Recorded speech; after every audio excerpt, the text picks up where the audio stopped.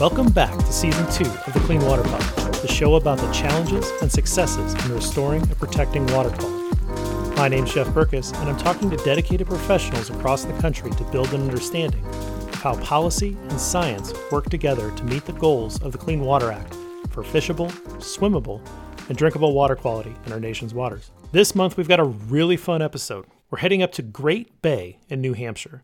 You'll hear 4 interviews, starting with Ted, who works for the state of New Hampshire, Kala, a researcher at the University of New Hampshire, an oyster farmer named Jay, and finally Evan, the chef of a restaurant in nearby Portsmouth. This was a particularly fun episode because I followed the flow of the conversation early to learn more about how the Water Quality Restoration Project works to enhance the research that is being conducted in Great Bay. And understanding that ecological relationship led me to want to know more about oyster farming and creating these viable oyster beds within Great Bay for farmers like Jay, who you'll hear from, and how that then provides fresh and delicious oysters for chefs like Evan to create local seasonal dishes. So this was a lot of fun to put this one together. I really look forward to hearing from all of you what you thought of this one. But enough of me talking up top. I want to get right to the interviews. We're going to start with my interview with Ted.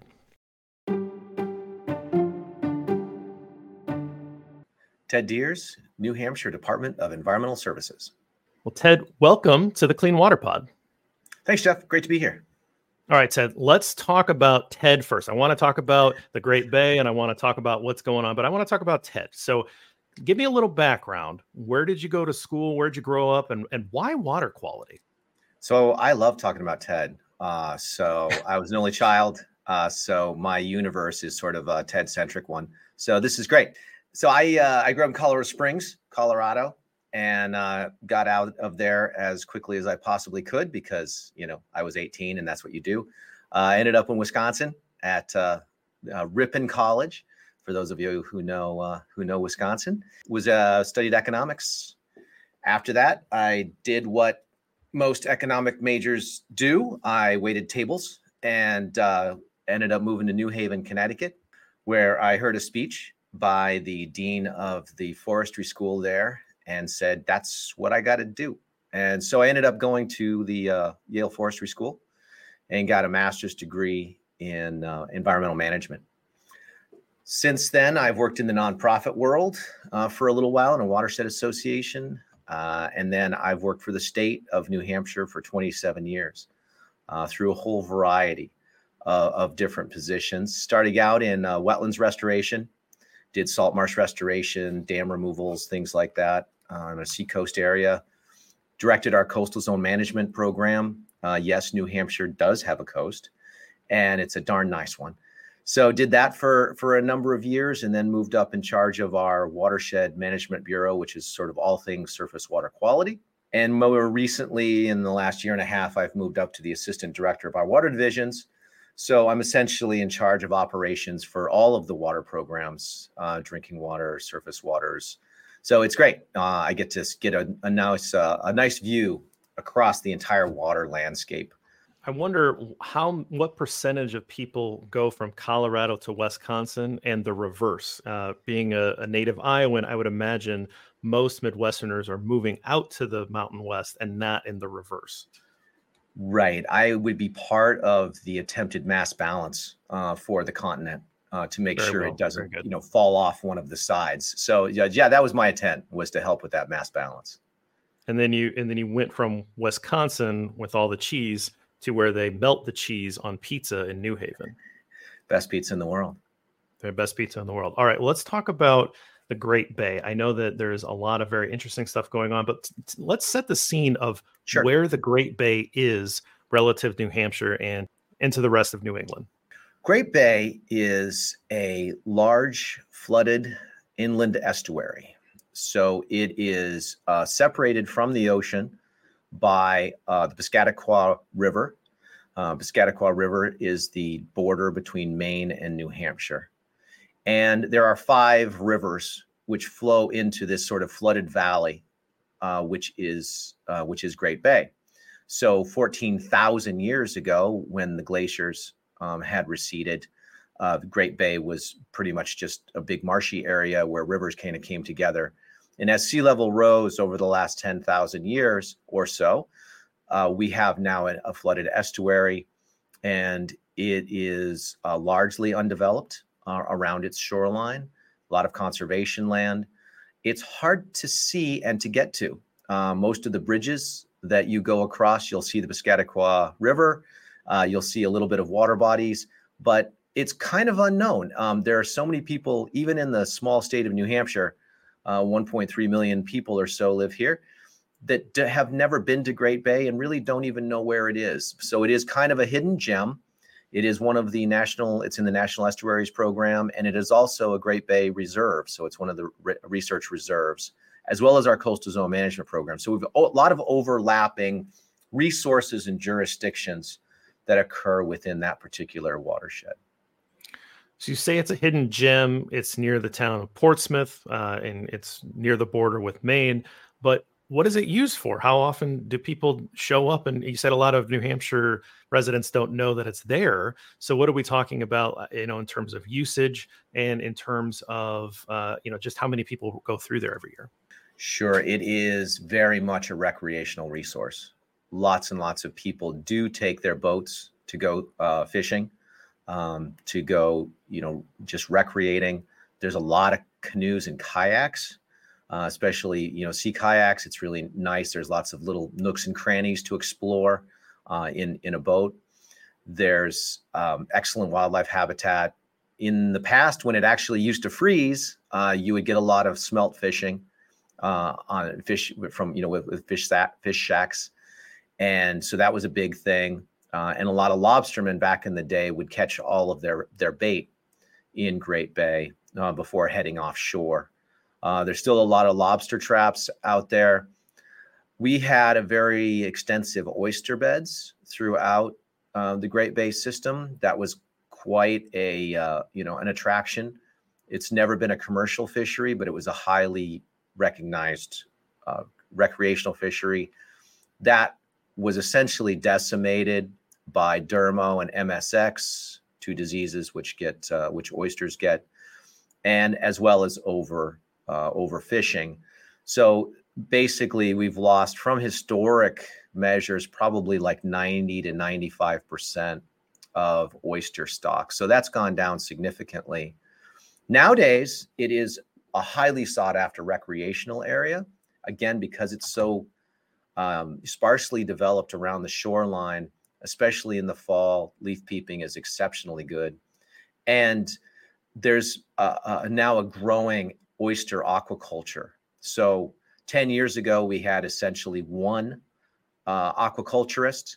Today, we have 14 different farms now producing, probably getting close to 1 million oysters a year, which is, truly beneficial for the water quality, because those guys are cranking water through, all day long, all year long, and especially for sequestration of nutrients. So it's a pretty interesting development that's occurred over the past decade, as it's been really fun to watch these farmers begin to create a community for themselves and a whole ecosystem of their own, with distributors and sellers and restaurants and everything else now festivals revolving around that oyster culture. Yeah, talk a little bit more about oysters themselves, if you can, about their relationship with water. I mean, they need a certain level of water quality to be able to live and strive, but they also improve water quality, right? So maybe there's this interesting balance with oysters and estuaries like the Great Bay. Absolutely. This is one of the complexities of the estuary systems. It's not for the faint of heart to study estuaries, because you have so many of these, what we call confounding variables. And so there's no one thing that causes something, and there's no one thing that responds to something. It is highly interrelated. So if you think about the oysters, they were, pumping through gallons and gallons and gallons of water a day, and when there were millions of them, that was cleaning the water in Great Bay to a great extent. So yes, they do need clean water, but what they're also capable of doing is cleaning that water. Now, what you see in the system, and I'm sure we'll talk more about this because there's an interesting relationship between eelgrass and oysters, in that when we lost millions of oysters, we began to lose eelgrass. And that's because the water became more cloudy. Eelgrass was less able to survive. As eelgrass died off, it had less sediment trapping capabilities.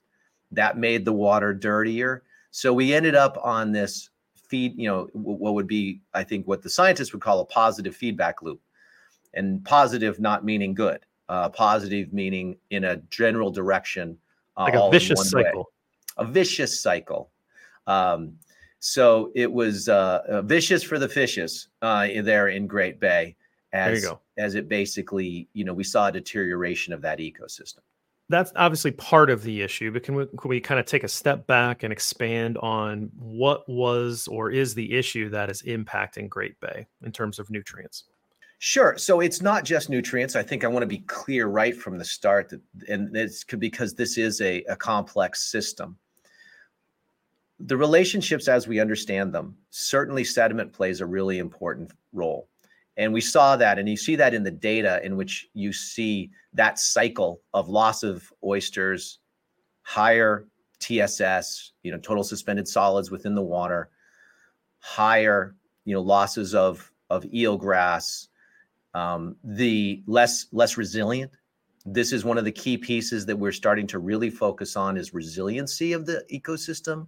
That is that a healthy ecosystem can withstand some of the assaults like very large storms. In 2006, we had this Mother's Day storm. Most people outside of New England who know of this would know of it from The Perfect Storm, the book and novel about the fishermen out at sea. That's The Perfect Storm. That was the Mother's Day storm of 2006 that basically drove huge sediment loads, burying type of sediment loads, as well as drove the salinity of the Great Bay to zero for an extended period of time. So a healthy system would be able to withstand those kinds of assaults. And so what we see is a less resilient system, which means that as you have things like high nutrient levels, and what we've seen over time is nutrient levels increasing. And this is one of the sort of recent findings over the last decade or so, when we had enough data to actually look at it, is that we do see this fairly high levels of nutrients in certain parts of the estuary.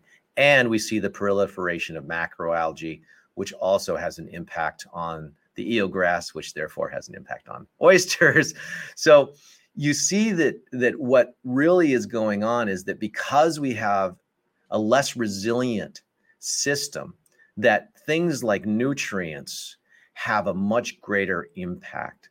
And that's what you start to see, especially in some areas where, the mouths of some of the rivers where they come into the estuary, where we have very low dissolved oxygen, where we do see high chlorophyll. We don't see fish kills. We're not like, Tampa before they started doing all of their work. So we don't have fish kills, but we do see in certain areas high levels of chlorophyll, and those tend to be related with high levels of nutrients in those water bodies. And all of that relates back to the inability of the eelgrass to be able to come back in places where we would expect it to come back after some of the assaults that have been placed upon it. So it's this complicated cycle, but nutrients play an important role, and eutrophication plays an important role in feeding macroalgae, which has an impact on the eelgrass, as well as decreasing water clarity with chlorophyll rates in certain areas. And we do see very low clarity in many of those places where we would expect it to be much higher. So that's kind of the role that nutrients play within this system at this point. And some of the nutrient levels that we've seen are, 3 or 4 times what natural levels would be. And episodically, they can be very high. And so that's really what we see as the nutrient, sediment, eelgrass, oysters, all of that plays together in that way. All right, so this sounds like really complicated issues that are happening in the Bay. So how are you guys as a state agency and partners throughout the state, how are you working on this to try to improve the water quality of Great Bay? It has been complicated, and I'd be lying if I didn't say it wasn't controversial at times. But what's, I think, been really interesting, and I think what's really important and why this is actually kind of a cool case study, is that all of the parties from different sides, whether they were the regulated communities or the regulators or the state, which we sort of sit in the middle because EPA writes the water quality permits for New Hampshire, we've all kind of come together over time to figure out a way through this that can be reasonable and adaptive. And I think this is really the important piece, is that we continue to gather tons and tons of data. And since all of this has kind of come around and become more mature, the communities have become very engaged. And in fact, they're helping to fund some of the studies that are going on. And they actually help to fund some of the monitoring that's going on, because it behooves them to understand what's going, what the trends are and whether or not the improvements that they're making. And I'll come back to the improvements that have been made, the investments that have been made by the communities, because it's really significant. We see that there's been, over the past decade, and I think this is one of the most interesting parts of this, is people coming together around the science. So where we had controversies and disagreements before about the nature of the science itself driving, the decisions that would be made, we actually have a collaborative science process going on right now. UNH was successful in getting over $500,000 of research money to really focus in on this question about the relationship between nutrients and eelgrass. And that's going on right now. And there's a bunch of researchers, and they're doing really fantastic work, both at a macro scale and a micro scale. So that's really exciting. And what's been interesting is that the communities, who are the regulated communities, are actually helping to fund some of those studies, some of the studies that are particularly interesting to them, because they're one of the things that they were concerned about is that they felt, and this is kind of where we started on this, is that they felt that sediment was more important to the health of the ecosystem, sediment levels, than the nutrient levels. And so parsing that out has been very important to them. So they're actually putting hundreds of thousands of dollars a year into monitoring for some of the things that they are very interested in understanding better. All of that kind of came together through the permitting process a few years ago, where EPA took a really innovative approach and created an adaptive management permit. This is a unique animal. We don't know of any other like it in the country. EPA could do this because they actually write the permits in New Hampshire, because we're not delegated for the National Pollutant Discharge Elimination System. So EPA writes that permit. And so EPA worked with the communities and the state. And this is something the state had been asking for a long time, was how do we get to a flexible approach? It's hard to do that within the framework of the Clean Water Act, because the Clean Water Act, it really does dictate how you do this. And so trying to have a flexible approach was challenging, that balanced both the point sources, that is those things we're regulating, the dischargers, and the non-point source, that which was coming off the land, stormwater, other things that were not part of those permits. How do you do that outside of a TMDL? Because that's what a TMDL tries to do.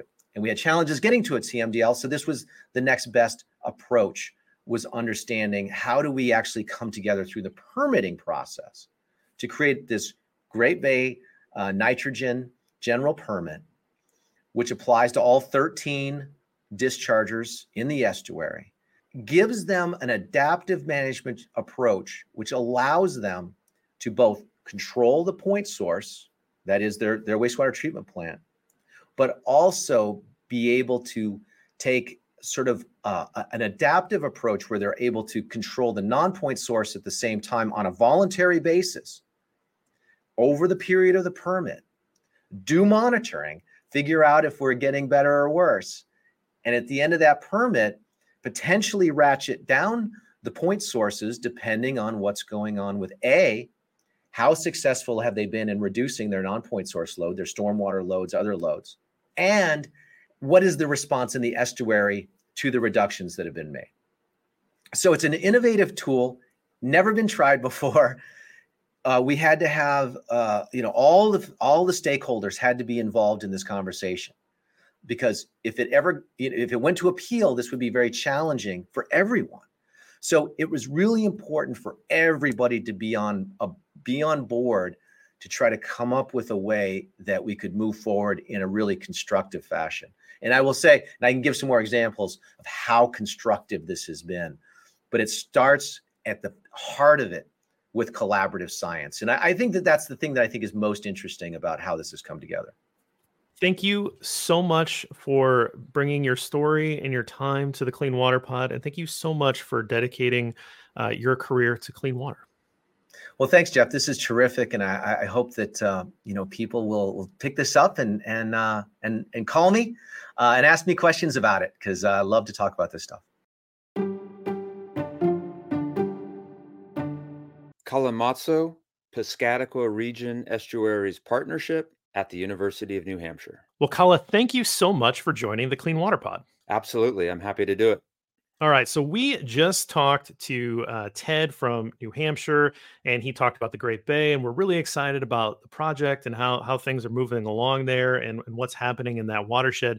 But one of the things that he talked about that I found really interesting was the research that's happening with water quality, with eelgrass, and with oysters, and the relationship and this kind of dynamic that's happening in the bay and around that area. Can you kind of big picture start us off with what the research question is and the progress that you guys have had at the University of New Hampshire? Absolutely. The main research question is, how can we restore eelgrass back to the levels that it had in the mid-1990s? There are less complicated research questions around the oysters, because the things that are happening there are a little more known, a little less complex. Some oyster researchers might differ with me on that, but I feel like the questions around eelgrass are a lot more difficult. Some people will point out that there's interactions between eelgrass and oysters. And this is true. This is less of a compelling research topic because we just know it's true. The more you help eelgrass, the more you help oysters, and vice versa. They both are really amazing for water quality. But the research questions are really, okay, how are we going to bring both of these habitats back? And while they're both incredibly important, the eelgrass question is a little bit more high priority and a little bit more complicated. I feel my spider sense just tingled when I said that oysters were that eelgrass was more high priority, because there's been this little bit of a competition between these two habitats and the people that study them. And I really want to avoid that. They're both really, really important. The questions around them are more confusing. So there's a little bit more of an urgency to solve those. So what is you say you just know that there's a positive relationship. So if you help one, you help the other. If you hurt one, you hurt the other. So what is the science? What does the science say about the relationship between this eelgrass and oysters from just sort of a big picture level? Is it like habitat, helps reinforce? Is there some sort of benefit that the eelgrass does to the water that helps the oysters? Like big picture, like what are we talking about here? Yeah, so really big picture, both habitats help each other. For example, eelgrass, because it's these long floating ribbons of plant tissue in the water, really slows down water currents. When water currents slow down, things that are being suspended in the water start to fall out. It's like when you're on a bike and you completely stop your forward motion, you fall over. And it's the same thing in a water current. When that water really slows down, the things that are being held up due to the velocity of the water, they just kind of trickle out of suspension. And so sediments, they essentially slow down and filter sediments. If you have too much sediment in the water, oysters will not feed well. So there's an example of how eelgrass benefit the oysters. Well, how do oysters benefit eelgrass? The main way is because oysters eat plankton, phytoplankton, right? These just free floating little organisms that photosynthesize. Awesome, important plankton. We love it. We need that in our ecosystem. When you have a little more pollution than you're supposed to have and plankton levels get too high, eelgrass will start to suffer because the plankton are hogging all the light. The main thing that eelgrass needs is light. So because oysters are sitting there just gobbling, they're like pool filters, gobbling plankton, they will increase light for eelgrass. Both of these habitats are fantastic structure for herring and other little shrimp, little macroinvertebrates, all these important things that we always talk about when we say we love nature, the whole beautiful food web. Both eelgrass and oysters are fantastic for the food web. So, and the food web eelgrass relationship and the food web oyster relationship isn't one way. People always think, oh, the fish need the eelgrass, but it turns out that the eelgrass need the fish too. And I can say more about that if you want me to. Yeah, absolutely. How does that happen? Well, there's a really fantastic story that I've told a number of times. I just think it's one of the reasons I got into ecology in the first place. Ecology, one of the things that's really attractive about ecology is there are these great mysteries, and sometimes you can actually solve the mystery. And that's always really satisfying and fun. And one great example of that comes from Monterey in California. They used to have really great eelgrass beds. Then they noticed that all the otters, for different reasons, started going away. When the otters were gone, the eelgrass went away. And of course, everybody was like, well, that's just got to be a coincidence. How could otters be keeping the eelgrass around? Well, it turns out that the otters were eating the crabs. When the otters went away, the crabs went crazy, and it's just because they're omnivores. They eat friggin' everything. All the little shrimp, arthropods, and all these cool little bugs that either swim around in the water or live in the sediment. They were just devouring all of them.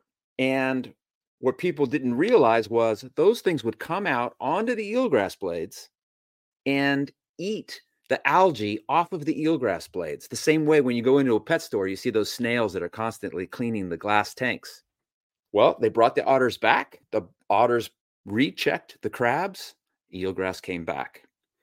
So fish do many of the same things as the otters, especially when in the old days when we had large fish, right? We had salmon, we had sturgeon, we had big cod, skates, all these other fish.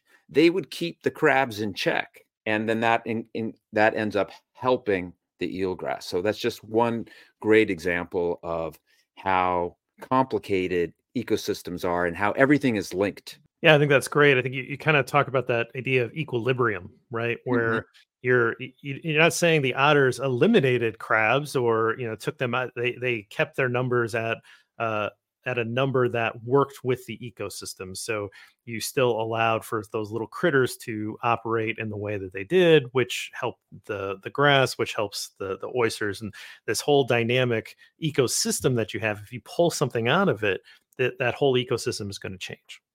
It's going to change, and ecologists will say that they can essentially have a new equilibrium, a less favorable equilibrium. And it can be difficult to break out of one of these less favorable equilibrium. And there are some people who fear that we in the Great Bay Estuary, especially, we really can't talk about the Great Bay Estuary as being one thing, because out near the ocean, Portsmouth Harbor is very different from Great Bay. And so I have to remind myself not to talk about the Great Bay Estuary as if it were one organism. But it's hard not to, because it is really all connected. Everything swirls around, but they're different. And so a lot of people fear that the upwater portion of the estuary, the Great Bay, right, which is the area south of Adams Point, where the water is much more calm, it's much flatter, which is why we have all that eelgrass there, because it's not as deep. And there are a lot of people who feel that area especially has come into this new equilibrium that it's going to be difficult to get out of, because eelgrass has gone down. If you're just looking at acres of where the eelgrass is, we've lost about 50%. But if you're talking about the actual biomass, if you were to weigh all the plant material today and compare it to what we had in 1996, there are some estimates that we've lost 75%. And so when you lose that much of the structure out in the bay, it's possible that we've created a new system and a new equilibrium that is really much more dominated by murky water. Murky because there's just so much sediment and not enough structure to settle the sediment out, as I referred to before. And the other thing, as you take in what I just said, is, okay, we lost all that eelgrass that I just mentioned. Since the early 90s, we've lost over 80% of our oysters. So that's a double whammy in terms of the bottom structure in the Great Bay. So how do you get out? What is the research telling you to try to pull back into those 1990s levels? And have you had any success doing so? Well, we've had success in working together as communities in this watershed, which is really, really heartening. And I feel proud to be part of this community and that we're making the progress. The thing that's difficult for me, if you took me back in time to 2015, when we were urging folks to reduce pollution, as an optimist, I foresaw a future where communities did reduce. And then we saw the reaction in the ecosystem. Problem is, we only got part of that rosy scenario. The communities did reduce, but we haven't seen the recovery yet. There are a number of potential reasons for that, but I'm very sad about that, because I wanted the communities to feel that reward. Look what we did. The problem partially is that it's not just a story of pollution anymore. It's also a story of changing weather. We just don't have the same weather that we used to have. Anybody with eyes and ears tells you that. You can debate. Scientists don't debate about the cause. Scientists are 99.5% in consensus about the cause of all this. But anybody with eyes and ears will tell you, yeah, we do not have the same weather. So that is going to have an impact on these ecosystems. The fact that we continue to develop and put in lots more houses and decrease the area that is open and is able to let the water infiltrate and better handle storms, that is also going to mask the really great things we're doing on the pollution side. Ted mentioned some progress in terms of some of the rebounding with oysters and more farmers farming in the area. Do you see any recovery in the numbers yet, or are we still in that process of fighting climate change and fighting additional sediment that's coming in through different weather patterns and just sort of swimming upstream, so to speak? Yes, we are seeing some, and I do want to add to my last comment about eelgrass. We're not seeing the positive effects in the Great Bay, but it's possible that we are seeing the positive effects in Portsmouth Harbor. So when you look at the eelgrass in Portsmouth Harbor, it generally shows an improving trajectory since about 2011. And you can link that, you can explain that, not statistically, but it makes sense that that's happening from what we understand about other estuaries, because of changes in precipitation patterns. But also, when you look at the eelgrass in Portsmouth Harbor, the areas closest to the ocean tend to have the quickest recoveries when you change pollution. The sediments in Portsmouth Harbor, imagine one of these typical aquaria where you look down at the bottom and the sediment's that coarse, almost like it's bigger than sand. It's like small little pebbles almost. That's what the sediment is like in Portsmouth Harbor. What that means is it's not going to hold on to a legacy of pollution or organic matter that settles to the bottom. because when the pollution is reduced, that all is just going to flow right out of there. It's not going to hold on to it. You go to Great Bay and you stick your hand in that, and you feel like you've gone to Michael's craft store and bought a whole lot of Sculpey, and you've just stuck your hand into this just incredibly thick, viscous clay. And that is going to hold on to whatever you've done in the past. It's going to hold on to it a lot longer. And people will say sometimes it takes 10 years for the ecosystem to react to a change. So that's why we might be seeing something different in terms of Portsmouth Harbor versus Great Bay on the eelgrass story. With regard to oysters, there was about a 25-year time period where, back in the early 90s, we had, I think, 26 million oysters in the whole estuary. Then we went down to less than 2 million by the end of the 90s.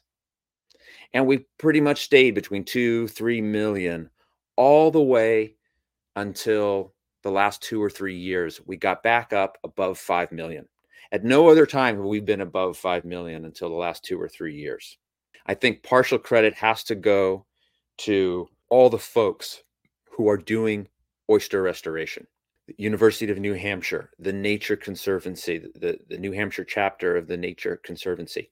There's a really large cadre of homeowners who are essentially oyster farmers from their docks. They're putting out these little baby oysters, treating them like little family members and raising them over the oyster season. That's also helping. And so I think the story there, we are starting to see the result of our good actions a little bit more quickly there. The difference between, from my point of view, the difference between now and when I first started working here in 2015, there's a lot more collaboration, and we should celebrate that. There aren't a whole lot of, doesn't feel sometimes like there's a lot of good news these days. And I think we should celebrate and really bask in this collaborative energy that New Hampshire and Maine communities are displaying right now. It's fantastic. A little bit more, not quite as much of a party theme is, I believe, many of us are beginning to recognize where we thought we had this very specific problem around the relationship between nitrogen and eelgrass. There's good news and bad news. The good news is we've moved beyond what was a very contentious debate. And yes, nitrogen is very important to eelgrass, but it's not the only story. The bad news is there's a lot that needs to be done for us to have a healthy watershed ecosystem. So I'm not just talking about the salty portion. I'm talking about the freshwater portion too. And they're connected. And the salty portion. There is a lot more we have to do. It's a little bit like the difference between going to a doctor and him saying, "Oh yeah, you just have to cut out dairy." And you saying, "Oh man, that's going to be really hard. I love dairy." Versus him saying, "Well, you got to cut out dairy. I need you to start running more. I need you to decrease stress. I need you to take more vitamins." It's pretty much, you got to do everything, because the forces that are pushing against us now with these changing weather patterns is so significant that if we don't do everything we can do, there's a chance we're not going to see the results. And I would add to folks who are feeling intimidated by that prospect that all of the things that we are encouraging people to do have benefits outside of the environmental sphere. By doing the things that we're talking about, you're going to have less flooding, and people are going to experience less times where they're cut off from going to hospitals because streets are underwater. You're going to have better air quality, so there's going to be less asthma. It's better for the economy because we're going to be famous for having both the ability to offer good jobs, but an absolutely gorgeous place to live and walk. That's the last message I would like to leave people with.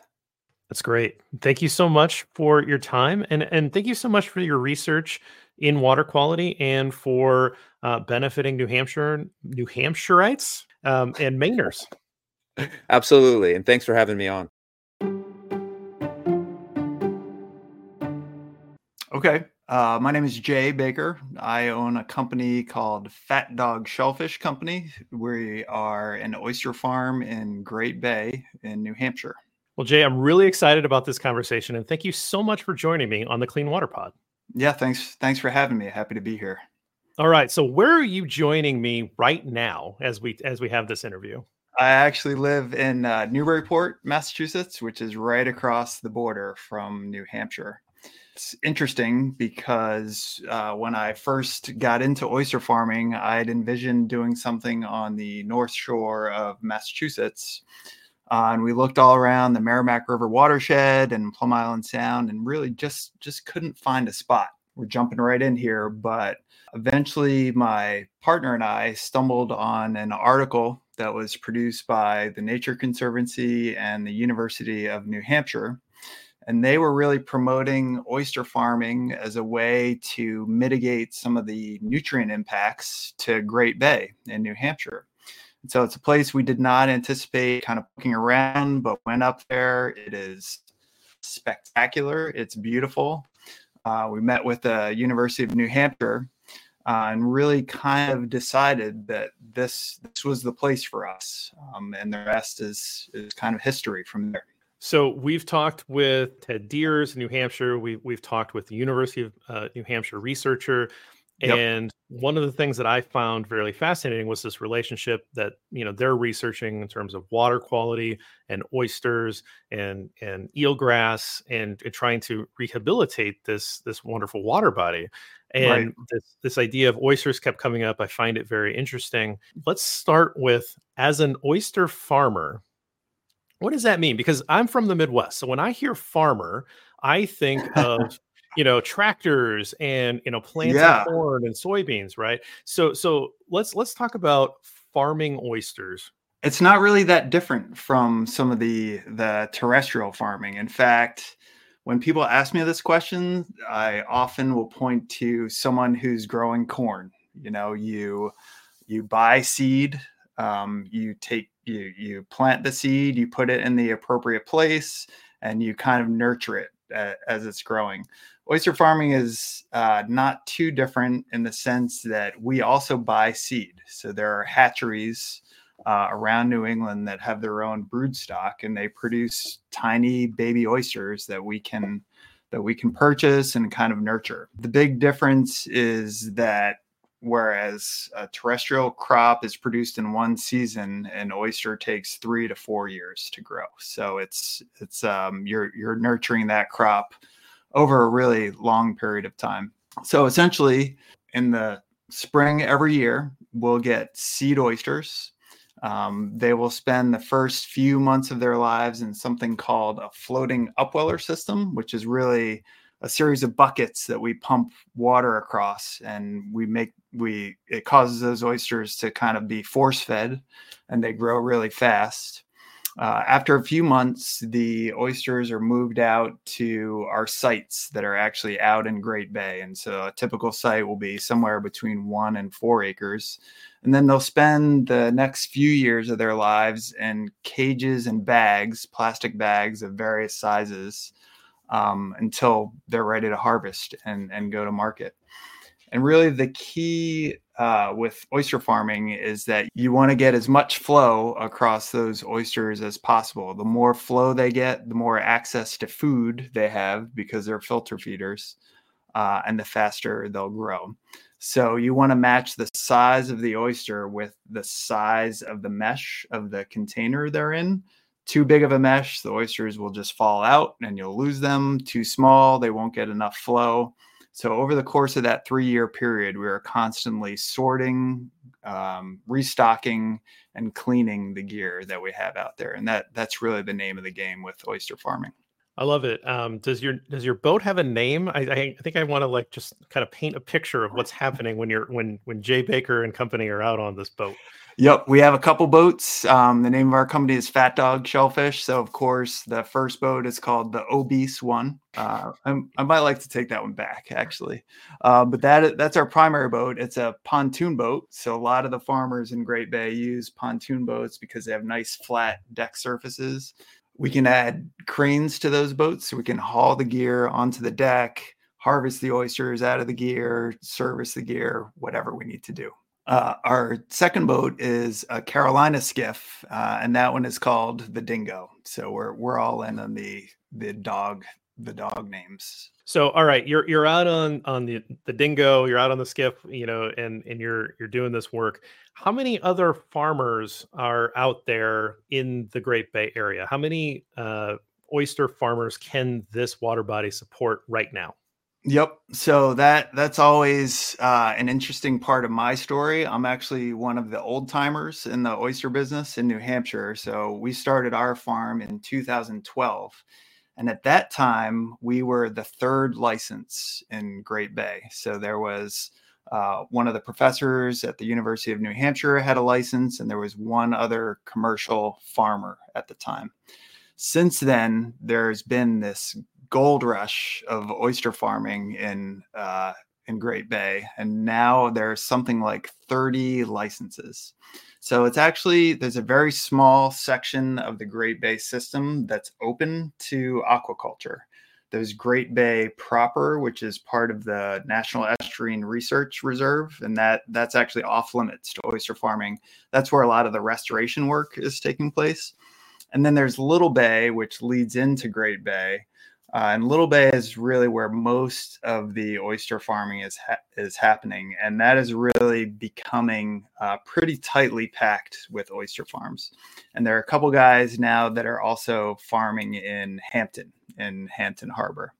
The oyster farming has really caught on, partly because of the promotion that UNH had done and the Nature Conservancy, but partly because there's just been this oyster boom over the last 10, 15 years where raw bars have popped up everywhere.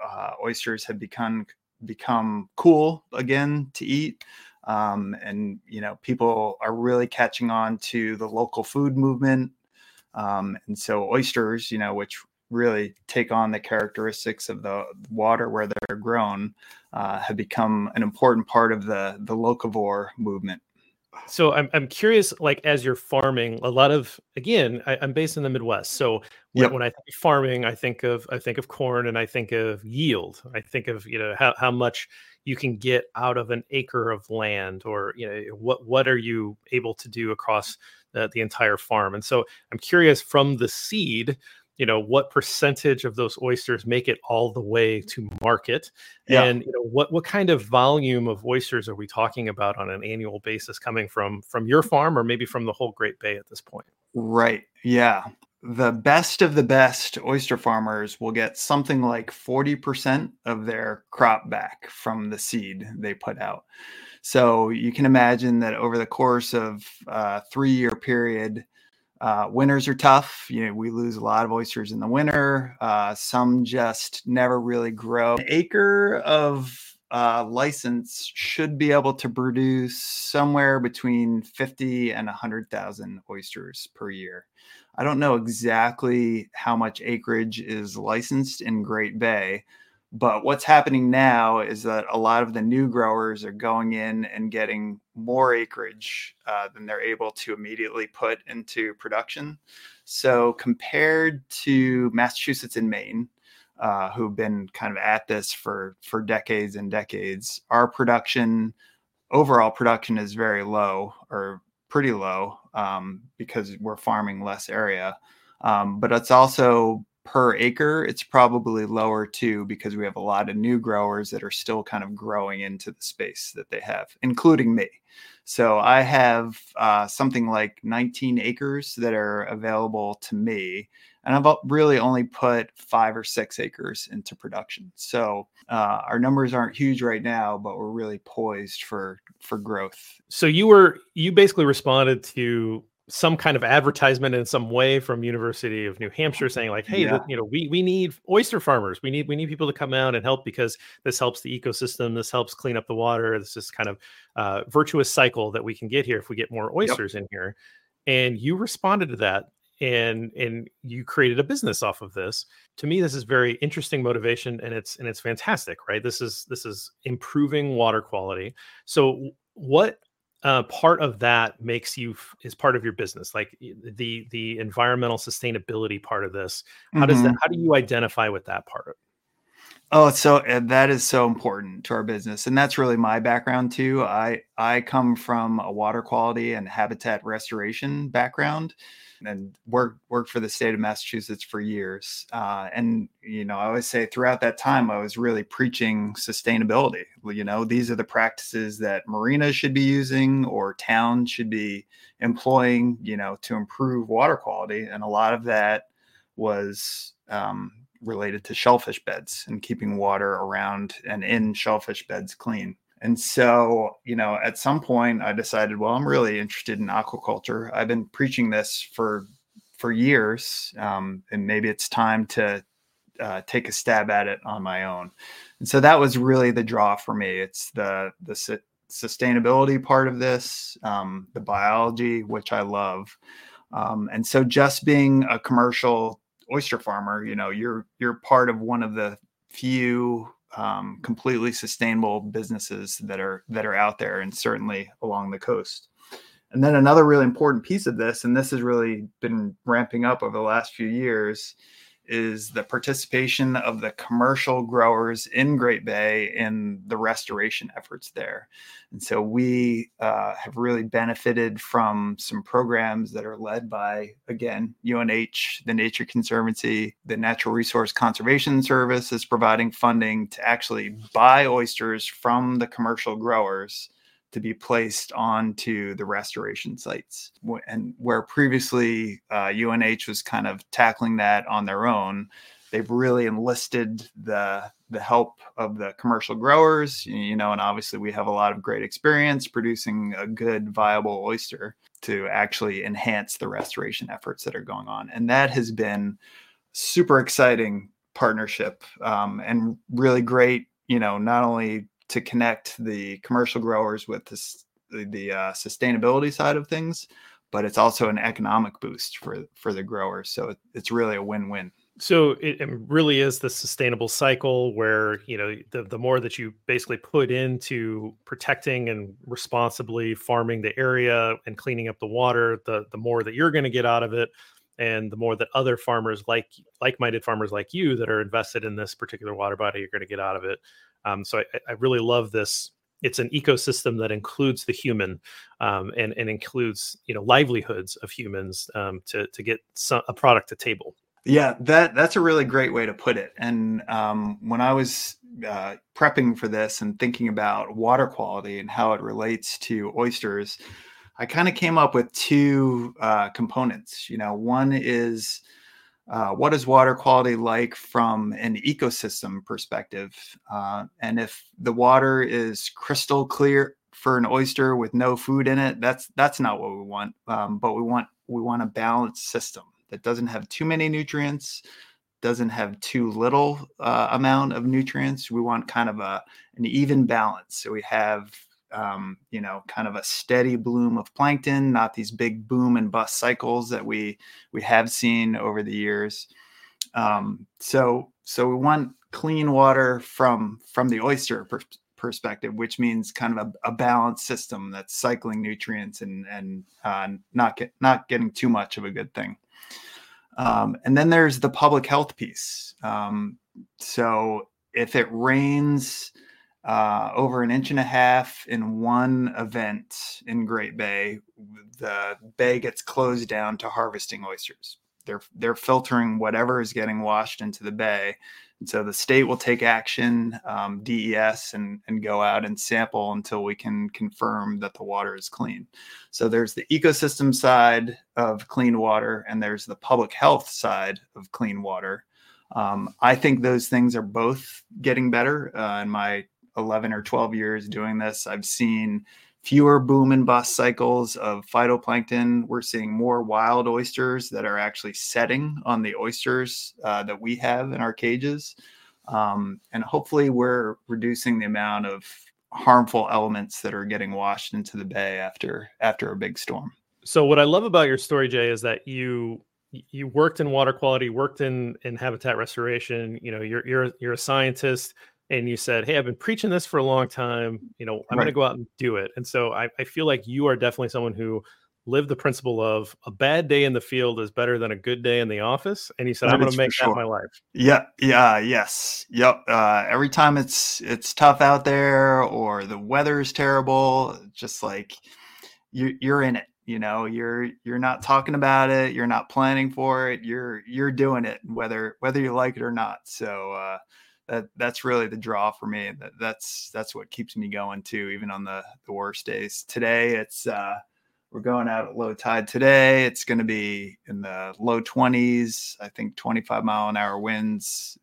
So I'll have to keep in mind we're doing the right thing while we're out there freezing. I love it. Well, thank you, Jay, so much for dedicating this part of your career to helping water quality and the ecosystem in the Great Bay. And thank you so much for joining us on the Clean Water Pod.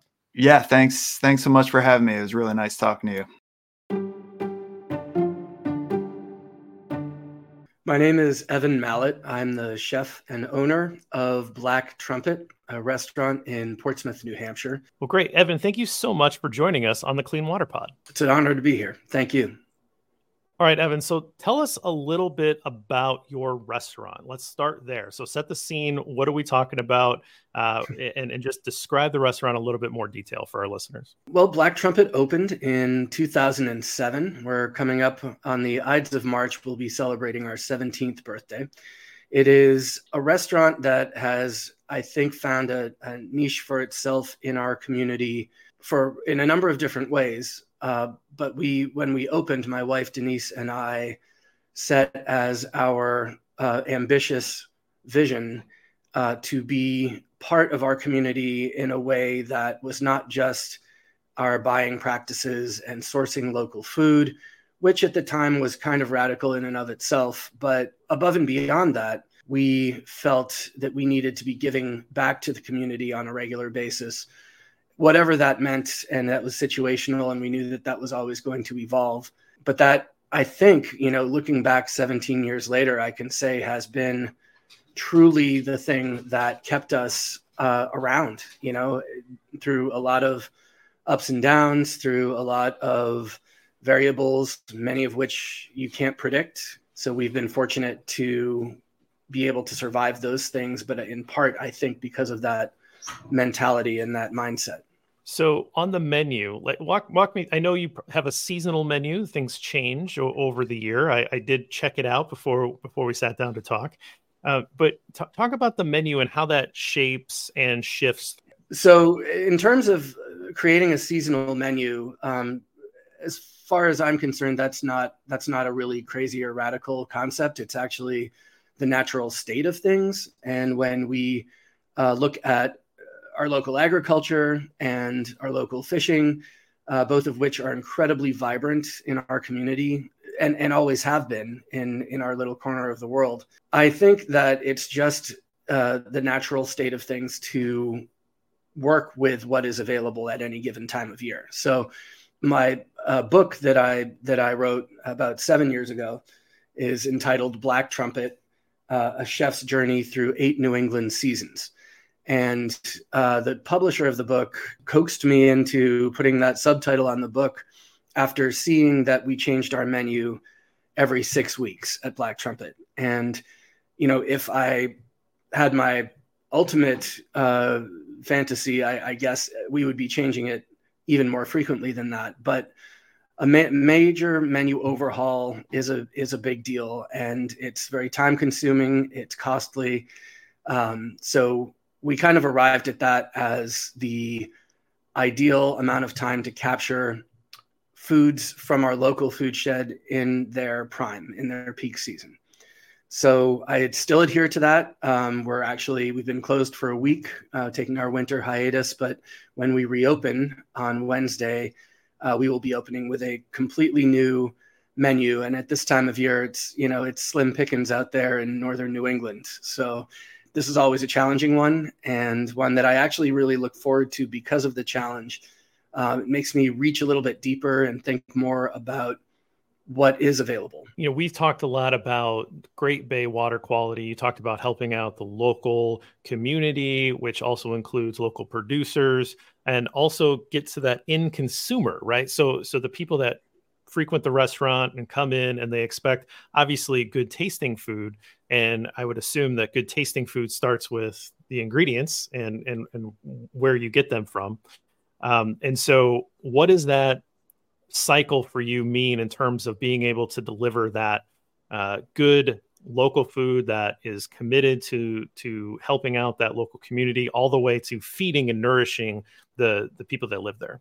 Yeah. So to answer that, I actually, my mind flashes back to a chef in Portland, Maine, who I knew when we first opened. And for whatever reason, he responded to our kind of positioning statement about local food sourcing by saying that he didn't do that necessarily because he wanted to have the best ingredients.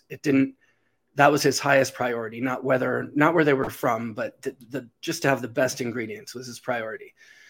And I kind of bristled at that, thinking, well, the goal really should be both of those things. And often when you're sourcing local food, you're getting a better ingredient because of its freshness, because of that connection to the person who becomes accountable face to face with you when you transact with them. And in this case of Great Bay, you could easily be talking about an oyster farmer who, I might receive a product, and let's say that oyster has a funny taste or has a really shallow cup, which is something that, we've kind of tried to move away from when eating oysters and growing them locally, is trying to build this like perfect oyster cup that has lots of brine in it and allows the meat to be full and larger in size.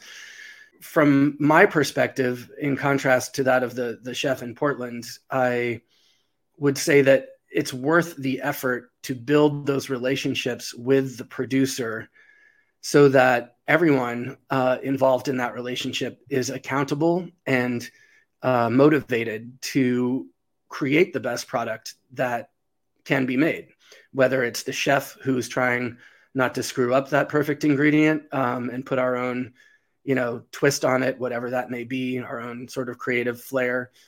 But it does come down every time to the authenticity of that product, the quality that is imbued in it by its producer or grower. And I'm proud to say that, we at Black Trumpet now can say that we do source the best ingredients and the most local ingredients. Two are not mutually exclusive. Well, and what does that mean to your patrons when they come in and they look at the menu, and how do you present that and advertise that as a hallmark of the ingredients and the dishes that you serve? Let me answer the question about how we present it, because I think that's really, really important. Every day when we serve our staff meal at 4:45 before we open at 5 o'clock, we do a thorough rundown of what we're offering in addition to our full menu on that particular night. We're only open for dinner, just to make that point clear. And it's a conversation really between our cooks and our servers. And occasionally I'll have one of our growers or producers present for that conversation if I don't feel like I can represent them, fully or authentically. And so that really builds in our staff a sense of pride, a sense of confidence in how we source our food. And that conveys very directly to our consumers, to our guests at each table. And over time, I can say that what that has done is build a sense of security, a sense of like people feel confident that we're taking care of what their conscience believes should be part of their dining experience. And this is definitely not true for everybody. There are a lot of people out there who want to go out to eat, have a good meal, maybe feel a little pampered, and are willing to pay whatever price is necessary to have that experience. And in our restaurant, we now have that group as a majority, as opposed to many restaurants where I don't think the messaging of food sourcing is as much of a priority. So we've built our clientele around that to the point where even in this season, which is typically the quietest time of year, we can guarantee a certain amount of regulars who come to our restaurant not just because they like the food or the ambiance or the service, all of which we try to keep at the highest possible bar, but because of the story and the ethos that goes into how we source our food. So let's bring it home with the oysters. So you said you opened the restaurant in 2007, so you're coming up on your 17th anniversary. We know that through talking with Jay at Fat Dog and the researchers that oyster farming in Great Bay has come back. What have you noticed as someone who sources these ingredients in terms of the quality and the quantity, the availability of those relationships that you've been able to build over your 17 years of running a restaurant? Yeah, in those 17 years, we've seen a lot of changes. We've seen programs that have been developed in the world of aquaculture that are very innovative. I'm proud to say that I think the University of New Hampshire, in conjunction with Cornell, does some of the foremost work in that field in our country, and they're right in our backyard. And we regularly host scientists who are doing that work in our restaurant. So the conversation is robust and ongoing. But in terms of like the improvement in quality over time, I think, it's kind of a roller coaster, to be quite honest. There are certain improvements in shellfish aquaculture that are notable in our region. The oysters that occurred naturally in Great Bay initially were like shards of shrapnel. When you would go to open them, they would be very fragile and dangerous because the shucker would sometimes, impale their hand just going right through the shell, or the shell would like literally blow up in their hand. These things are sharp, so it's like, a serious working hazard to have a fragile oyster shell. Some of the hardness of the shell and the thickness of it comes from diet, water temperature, water flow, and in farming, with how frequently the shell is tumbled or rotated. So these are all factors that are beyond my understanding as a chef. But knowing, and I actually had an oyster bar in Belfast, Maine for a few years. So I did some deeper digging into, the kinds of aquaculture that create the best oysters from, in my, chef head, what I think are the best oysters.